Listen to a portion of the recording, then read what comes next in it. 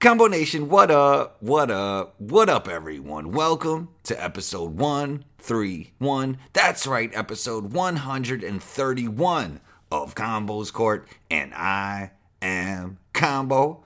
Go rate, review, and punch down on that subscribe button right on your Apple Podcast app or wherever you listen to Combo's Court. Share this episode with a friend. Today's show, Brian Orger joins in. Brian spent 7 years working in the NBA as a head video coordinator and a regional advanced scout. Had a great conversation with Brian, and I'm glad you guys will be able to listen in. You could follow Brian on Twitter at Scout with Brian. That's SCOUTWITHBRYAN. You know you could follow me on Instagram at 12combo. That's ONETWOCOMBO.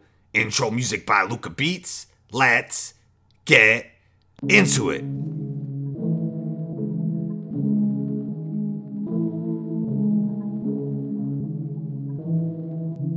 Luca on the track.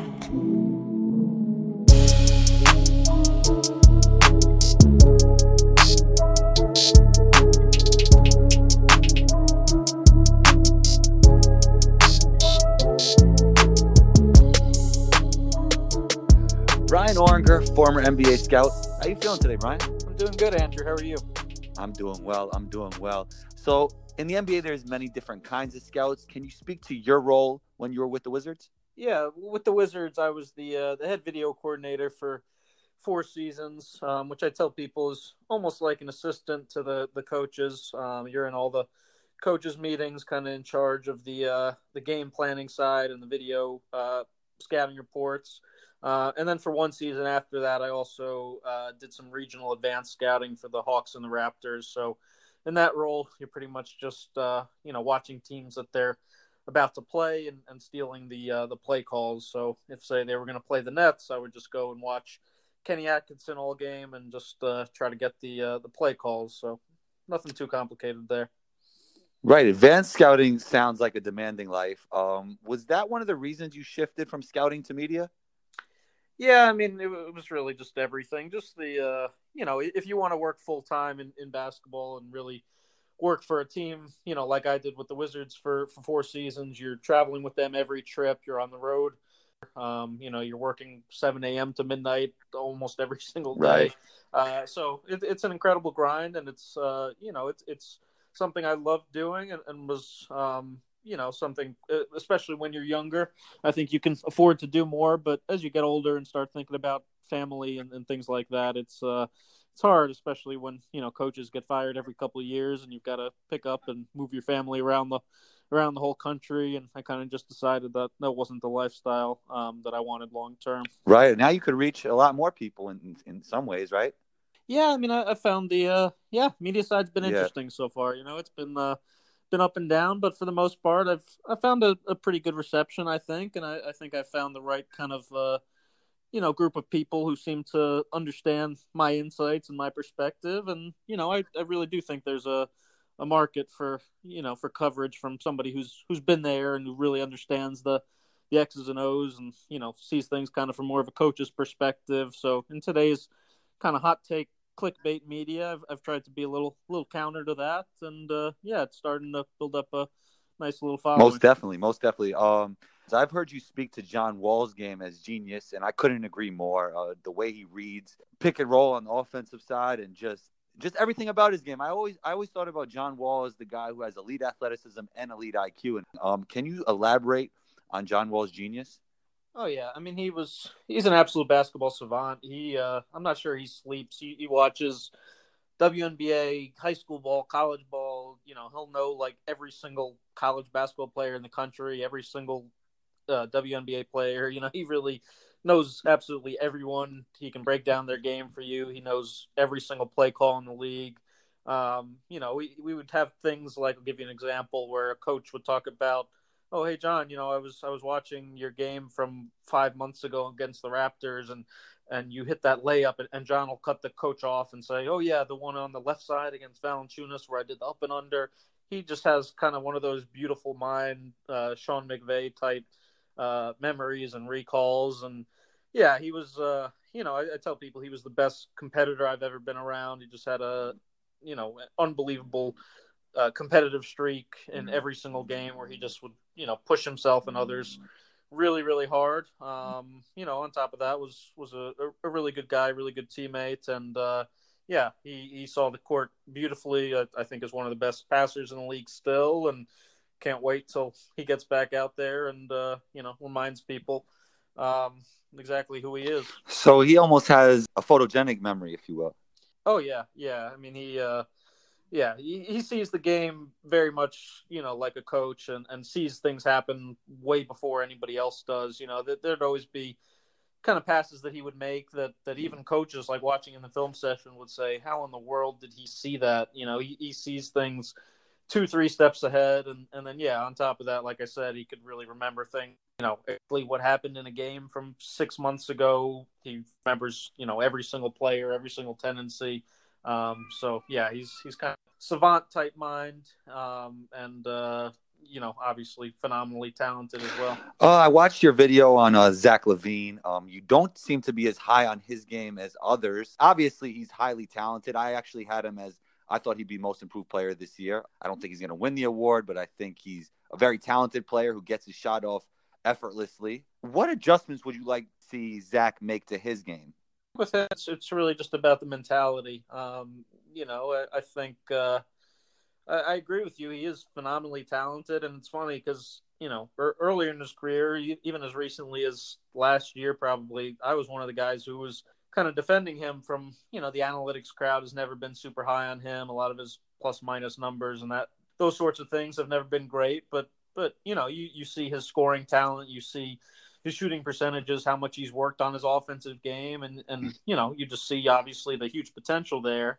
But the video that I did against the Pacers, looking at his game, I mean, I just see a guy that's way too focused right now on his own scoring, his own offense, and didn't really, wasn't in the right spots defensively, wasn't focused and locked in. Basically, all just the type of winning basketball plays, just weren't things that he was making. And when you look at just the story of the Bulls season, I mean, again, it's been disappointing. He's, supposed to be the best player on the team, and, he's scoring for sure, but, he's averaging 4 assists, 3 turnovers a game. His defense has, I think, mostly been pretty atrocious, and that's just not, if you want to be a max player, if you want to be a real superstar in the league, you have to be a star on both ends every single night. And to take it back to John for a second, honestly, Zach reminds me a little bit of early career John Wall. Really?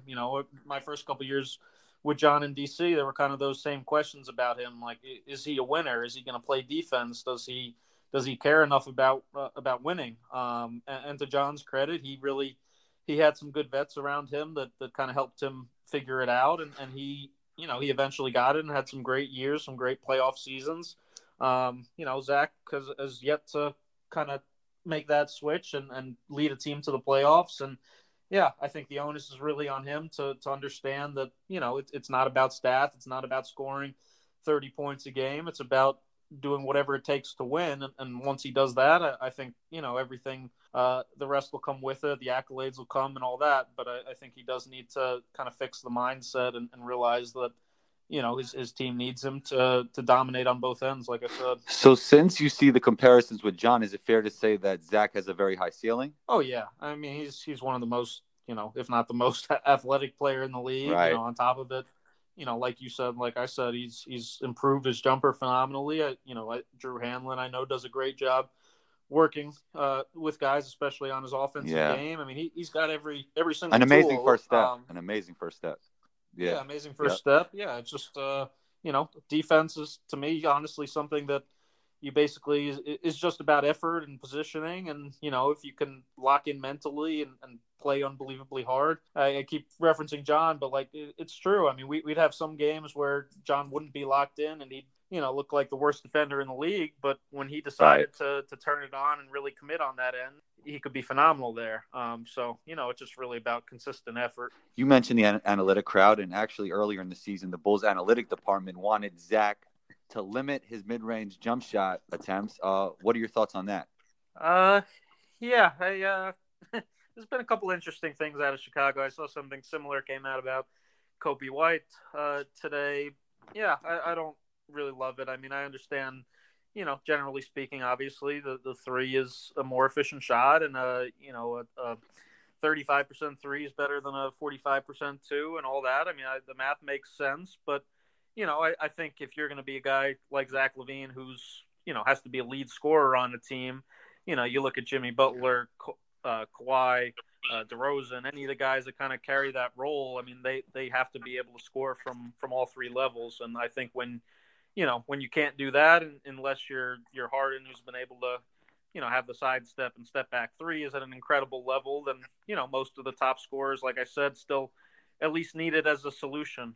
So yeah, I don't really love the idea of kind of taking a whole part of it, especially the way teams are playing pick and roll defense today. The big is all the way back under the basket, basically, and the elbow jumper is pretty much wide open. And I think you have to be able to prove you can make that, and then once you do, it'll open up 3-pointers when help defense comes in. It'll open up the roll man.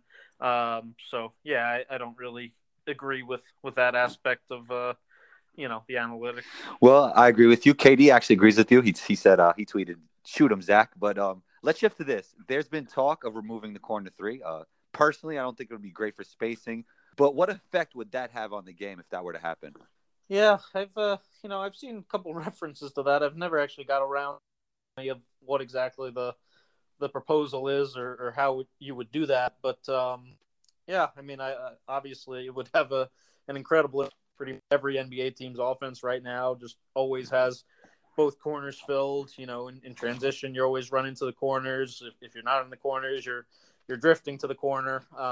So yeah, I mean, that's layups and free throws. That's pretty much the most efficient shot in basketball, the highest percentage three, because it's a little bit closer. It's guys can obviously be specialists and just kind of learn to make that shot. So yeah, I think it would obviously change the game drastically, and maybe we do get to a point where the analytics and the Morey ball stuff is so extreme that fans are kind of bored by the monotony of the game and how every team is sort of trying to play the same way. But I can't really see, at least in the near future, anything that kind of drastic happening. Right. The NBA is a copycat league, as you know, Brian. But what teams do things a little bit differently than everybody else? Maybe a team that just has distinct systems, actions, or sets. Is there a team that separates himself from the rest of the league when it comes to their offense? Yeah, I'd say, this season, I think the Pacers are the first team that kind of comes to mind when you think, everybody else is zigging, they're kind of zagging. I think they're, at least when I studied them and I did a deep dive video on them too, they were one of the top two, I think, teams in the league in mid-range jumpers, and they really have an offense kind of built around Brogdon and Lamb and Warren and, Sabonis, all those guys taking a ton of mid-range jumpers. And, it's been really effective for them. I think it's kind of just, they don't really have a ton of 3-point shooting. They run a simple offense, a lot of high pick and roll, and kind of like I talked about, that mid-range jumper is wide open. And so, I think McMillan realized he has guys that can hit that shot at a high level, and if they can do that and play a little defense and mix in some Sabonis's phenomenal passing and all the other stuff they got, they could be a pretty good team. So I've really enjoyed watching them. I mean, the Warriors, it's funny, we're kind of the team that kind of started this whole revolution and everybody tried to copy. But, if you look at them, like last season, Clay, obviously KD was taking a ton of mid-range, even Steph. So I think there's still some teams that do it pretty unique. I love Kerr's system. Obviously doesn't look as good this season when you've got a bunch of 19-year-olds playing in it, but they'll be back. And Quinn Snyder's offense is phenomenal. Brad Stevens in Boston. I think there's a lot of tremendous offensive coaches and really good stuff being run around the league. It's funny to see how much closer the offense starts now with the Warriors since everybody's gone. It's like they inch up to the 3-point line. The offense used to start way back at 35 feet. Oh yeah, it's like a totally different team. Not only personnel, just stylistically.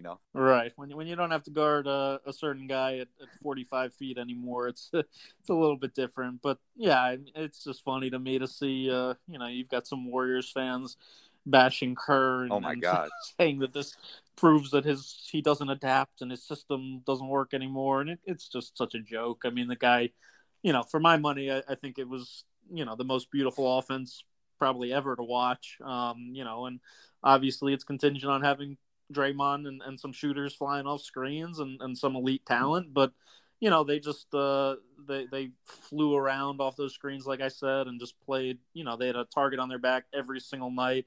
Still moved the ball nonstop. Still just nonstop motion. Phenomenal passing. I mean, I think, I think he designed a heck of a system. And once they got Steph and Clay back, I think they'll be pretty close to that. Let's shift to Zion. Getting a chance to watch Zion preseason, he looked dominant. How do you feel his game would translate to the regular season or even postseason basketball? Yeah, it's I think he certainly had some really good flashes in the preseason, but I think he's a guy that's going to kind of put up. I think he'll definitely put up massive numbers from the start, at least in the regular season. But kind of like young Giannis and even Giannis, like the past few years, I think he's a guy who, once the game slows down a little bit more and becomes kind of more obviously half court oriented in the playoffs, the lack of a jumper will stick out a little bit more. You're not going to be able to bully your way to the basket every single time. Obviously he's a physical specimen. He's athletic as hell. He's big as hell. He'll find a way to still put up 20 and 10. I think, a ton of nights relatively easily. I think the question is just going to be kind of how that jumper comes along, if he's able to kind of develop that right hand even more to be a little bit less of a left hand dominant player. But I do think his ceiling's definitely as high as just about anybody in the league. Comparing him to Giannis, I'd say his vision is a little bit better than Giannis, wouldn't you say? Yeah, maybe at this age. I mean, it's fun. Giannis was kind of playing point forward overseas, and then I remember hearing Bucks that they would kind of just like take him to pick up game, first or second year player, and just have him play point guard the entire time. And I think that really, really helped, his floor vision, and just, they taught him, Jason Kidd gets crushed too, but Jason Kidd, I think, deserves a lot of credit for having the vision that nobody else really had to play Giannis kind of as a point guard. I think that helped him a ton. And so, yeah, we'll see if Zion, it's hard playing for a team, especially like the Pelicans. It's, really trying to stay in the playoff hunt. You can't really experiment all that much, but I hope he gets opportunities, especially as a young player in the league, to get to handle the ball a little bit more and, work on that part of his game. Right. All right. So you have the chance to watch a lot of NBA video. Obviously, it's a heavy three-point shooting era. Do you feel this will continue, and do you see a trend bubbling up for the future going into the new decade? Yeah, I think, threes keep skyrocketing every year, obviously. I think we'll get close to a point where it might kind of peak, and we might see a little bit of, a regression back to, kind of like I talked about, how open the mid-range is. I think there was a great video of Eric Spoelstra this offseason at a coaching clinic. Maybe I could send to you if you haven't seen, but he just talked about how, since, like I said, teams are playing pick and rolls like that in that kind of drop style, zoning it up all the way into the basket, that the mid-range jumper is wide open. And so Spo's point was, as that shot is so available, the players that can make that shot are going to become more in demand. And, that's kind of like what you see with the Pacers and how they've had success with Lamb and Warren and Brogdon and those guys being able to make that shot. So, yeah, I mean, I think we'll still see a lot of threes, but I do bristle with, anybody that says mid-range is dead or post-ups are dead. There's more than one way to skin a cat. Jokic still posts up a ton. Obviously Embiid, a lot of smalls post a ton, whether it be DeRozan, Kawhi, KD, if you consider him a small. But, I think you still can create a lot of threes by exploiting mismatches in the post. It's kind of just a weapon I think you have to have. And when, you see teams in the playoffs like Houston or Utah with Gobert and Capella, who can't really score against the 6-footer on a switch in the post. I think it just makes you a little bit easier to guard. So I hope coaches and people out there continue to develop, those skill sets, even though, there's some people saying it's out of the game. I think, if you're a guy, like I said, like Jokic, who can, dominate 6-footers and just put them under the basket and score every single time against the switch, I think it just makes you that much more dangerous to guard, and is a really valuable skill set. Yeah, I think just being able to score on 3 levels is so important. It just keeps the defense honest for any player. Yeah, no, absolutely. I mean, I think, I've kind of said, if you look at even the guys like, Lou Williams, J.J. Barea in the past, I mean, guys that were Jamal Crawford, the guys that are the scorers in the league, the top bench scorers, whatever they are, just have that part of their game too. And so, yeah, it sounds obvious, and the analytics people always reply, well, yeah, of course we want the best players in the league taking mid-range shots, but Kawhi didn't have that in his game for the first 3 or 4 years in his career. A lot of organizations wouldn't have even encouraged him to develop it. They would have just said, okay, you're a specialist, you're a 3-point shooter, you're a defender, and that's kind of it. But, he worked on it relentlessly, and now he's obviously one of the best at it ever. So I think, again, it just speaks to the importance of rounding out your game and working on absolutely everything, especially if you want to be one of the elite players in the league. Yeah, speaking of Kawhi's jump shot in his mid-range game, his shot is so flat yet so accurate. It's kind of crazy. Yeah, it's I don't really understand how it goes in as much as right. It does, but he's mastered his craft, and he's one of my favorite players, obviously, just because I think watching him, you just see not just the incredible talent, but you see how maniacal he is about his preparation and just always being in the right spots, and he thinks the game so well, and he's kind of a silent assassin too, a little bit like how Duncan played. He's not going to say that much during the game, but he'll just rip your heart out. For sure.